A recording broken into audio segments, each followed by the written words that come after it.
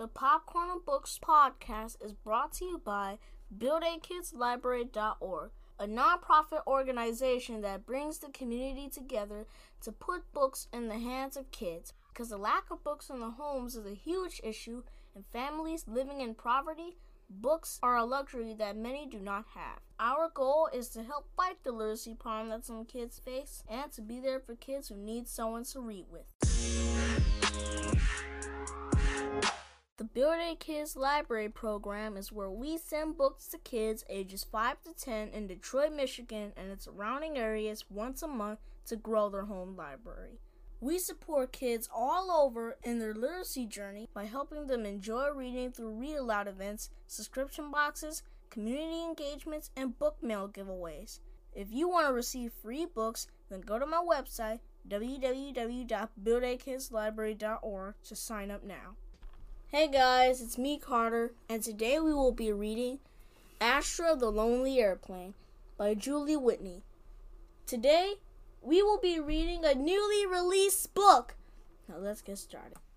Astra was a lovely airplane, big, shiny, and white, with black and red stripes down her left and her right.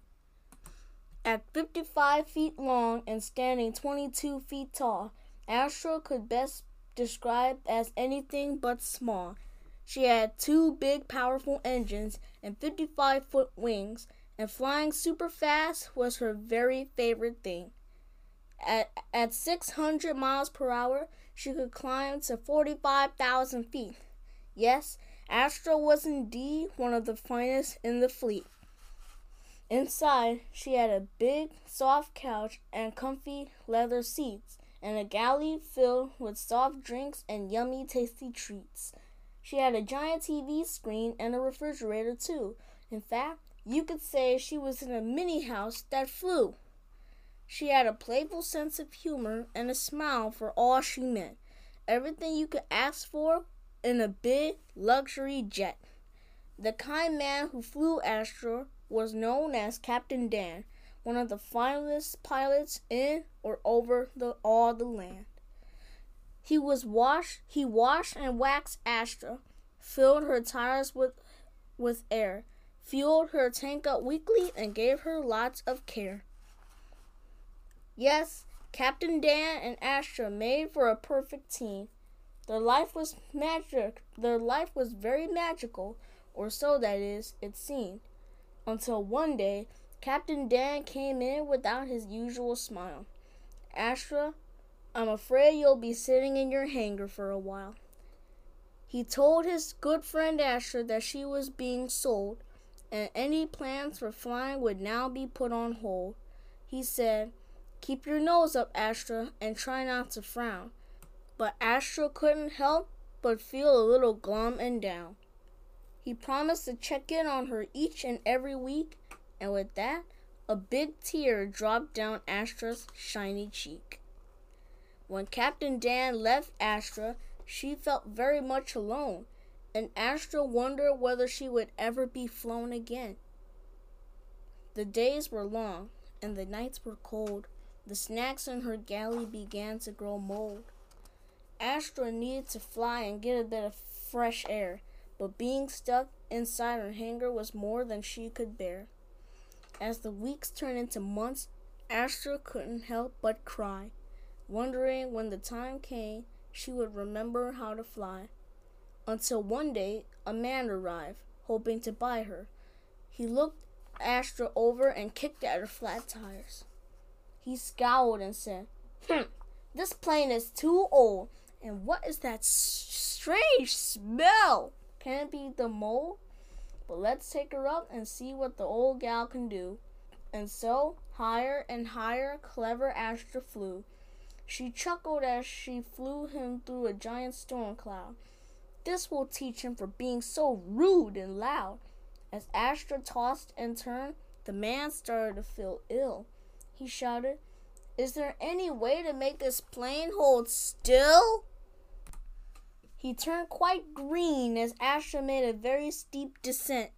She could hardly wait to rid herself of this ill-mannered gent.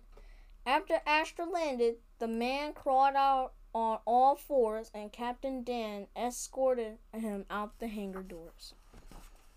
Next, a man came by who was quite large and tall, and complained, "This plane may be a little too small." He climbed aboard Astra, which was no easy feat. His legs were so long he had to squeeze into his seat. He struggled with his seatbelt, which was far too short, as Astra took off with a chuckle and a snort.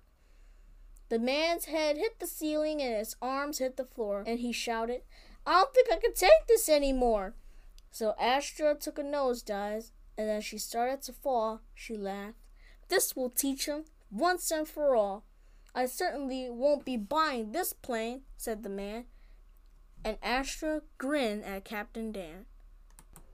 Next, in waltzed a well-dressed lady, perhaps a frequent flyer.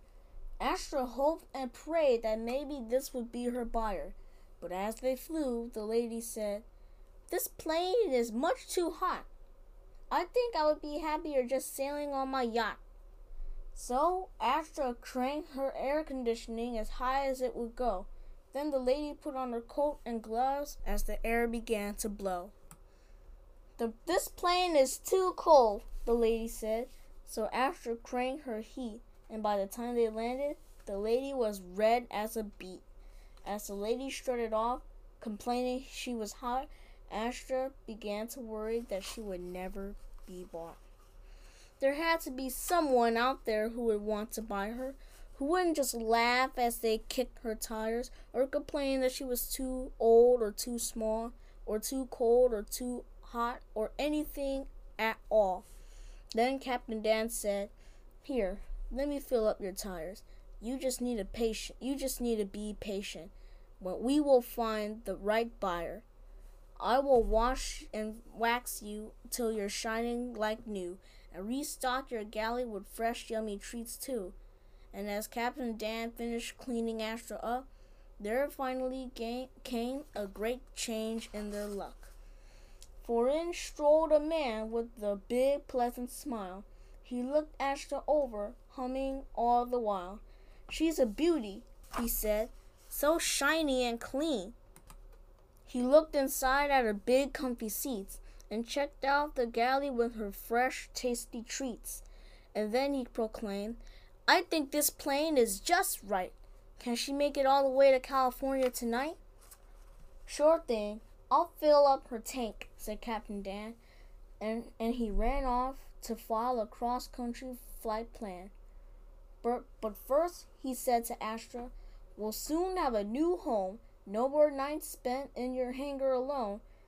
Astra was excited, but she was a little bit scared. She had never seen California. Would she like it there? But Captain Dan assured her, "We have nothing to fear. It's beautiful, with rain just a few times a year." So Astra took off and climbed higher and higher. This is such a smooth ride," marveled Astra's new buyer.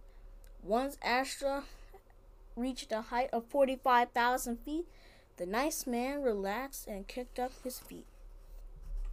"What a magnificent view. I really love this plane," he said as he looked down at the colorful terrain. Across the Ohio and Mississippi rivers they flew. Then over the Rocky Mountains. What a spectacular view. The Arizona desert was a beautiful sight, while below them the daytime faded into night. They passed through a rainbow as Astra began her descent. "What a very lucky sign," exclaimed the nice gent. As she landed smoothly in the Golden State, Astra felt happy about her new fate. And although she was excited for what adventures lay ahead, she was also quite jet-lagged.